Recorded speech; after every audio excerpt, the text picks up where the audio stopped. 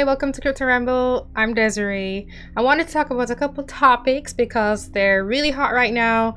Bitcoin prices going up and people are wondering if it has to do with the halving. Yes, I'm going to talk about it like everybody else, or maybe the government printing so much money, governments all around the world, and people realizing that they're just going to keep doing it. So I found this website, it's bitcoinblockhalf.com, and they have a Bitcoin block reward halving countdown timer that's 9 days, and it gives some basic information on what the block halving is. So if you don't really understand how Bitcoin and blockchains work, then I would be very surprised. If you're watching my channel, since it's so small, I would expect that you're very interested in cryptocurrencies already and you have some basic idea of how it works. If you don't know, I have a very lengthy article and a video that talks about how blockchains work, and I'll try to give a brief rundown of that. So blockchains are a series of data aligned over time and distributed. So you can program blockchains, and the way that Bitcoin is designed is that every 4 years the inflation of the monetary supply, that is how often Bitcoin is mined by miners who provide proof of legitimate transactions being added to the blockchain. Whenever they do that, they get rewarded through mining rewards, which are actually the creation of new Bitcoin. The idea is that it simulates how you mine for gold, and so the monetary supply very slowly increases over time.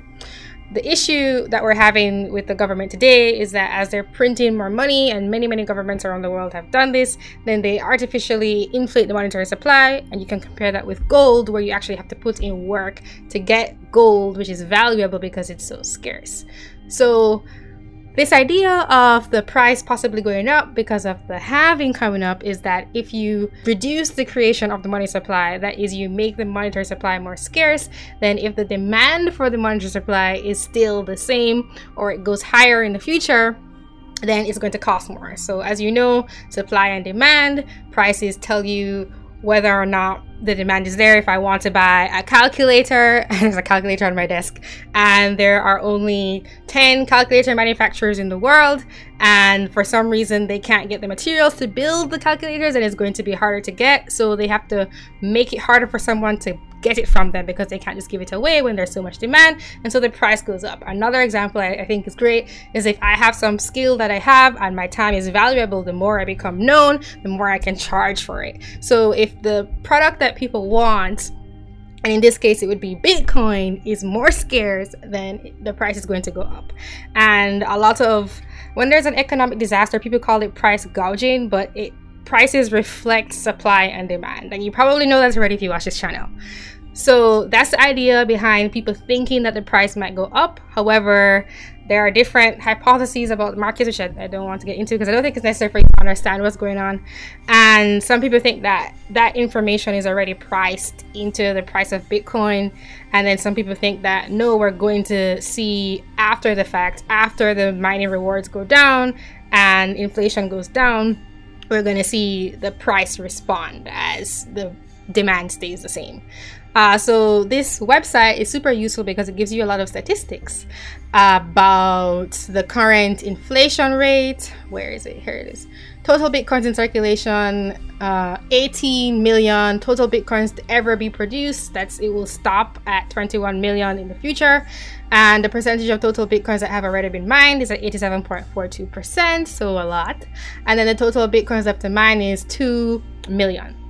So the total Bitcoins left to be mined until the next block half is 17 million. And something to keep in mind is that the Bitcoin blockchain and all blockchains, well, I actually don't know if all blockchains, but most blockchains, a block is mined at specific intervals in time.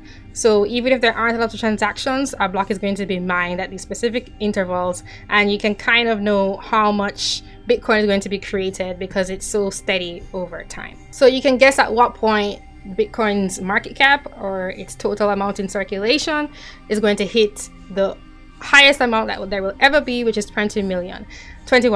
And this is very important because the way our fiat money works nowadays is that you can't use it as a store of value, and especially with everything happening with the crisis right now and people asking their governments to bail them out, businesses and people. I get it, it's a natural thing to ask for, but it means that the people who don't get that, they're having their value that they've stored away in money be reduced. And that's kind of not cool. It's unfair, it's rigged, and we have no control because we pay taxes and we live together, and we've all collectively decided that this is the kind of government that we want. The people who think like me or who are like kind of libertarian, they're in the minority. And like, you have to understand that this society that we have created, it's just created by people. It's not just some like overarching government that's evil and like separate. No, they have families, and like there's a 6 degrees of separation between everyone on the planet. So this is what humans have collectively come up with. That's what we have for now, and so we're going to have to deal with that. Like, that's how it is today. However, Bitcoin potentially, I mentioned this in one of my last videos, due to this crisis, people might flock to it because they realize that it can actually be a secure store of value. It cannot be manipulated, and inflation is going to decrease steadily for the next 4 years, and it can be predicted. The Bitcoin inflation rate per annum right now is 3.84%, and that's about to halve down to 1.8% at the next block halving event, which is in 9 days.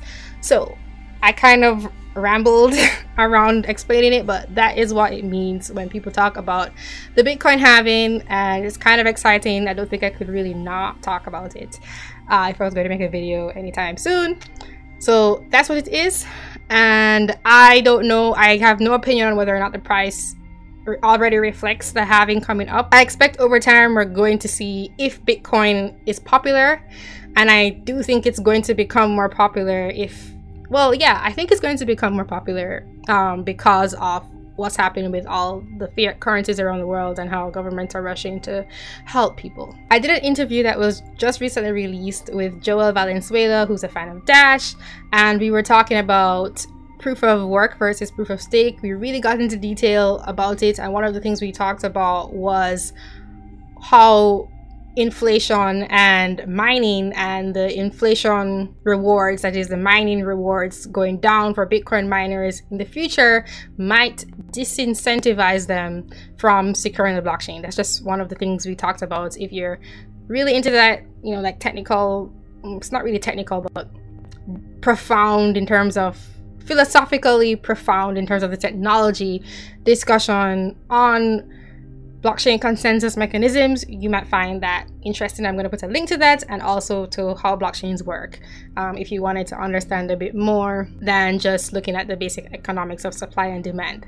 So if you didn't know, Bitcoin halving is coming up, and it's happening in 9 days. Everybody's talking about it on Twitter, online, and we're going to keep seeing news about it. And just in case you didn't understand, maybe, hopefully, now you do. Just one more thing I wanted to mention, because it was supposed to be multiple topics, that to me is looming in the background very scarily, is that China has been rolling out a pilot program for their digital currency. They've had this in the works since last year. I think in the summer it was announced, and I had mentioned it at some point. I think on Naomi's channel we spoke about it a bit, and they finally have a pilot program in 4 cities, including Shenzhen, Suzhou, Chengdu, and I can't pronounce that, in the outskirts of Beijing.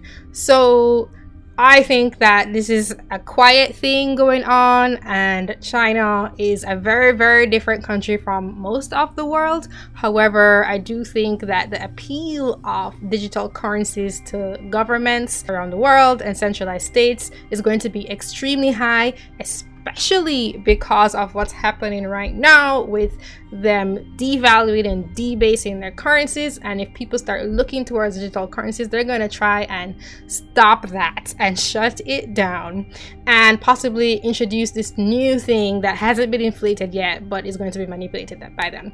That's a conspiracy theory. It's just an idea, and I don't think it's very far-fetched, and I think that what China is doing is just going to be an example for a lot of countries around the world. So I think we should keep note of that. They're doing it. And this news was from April 23rd, so pretty recent that they started this pilot program.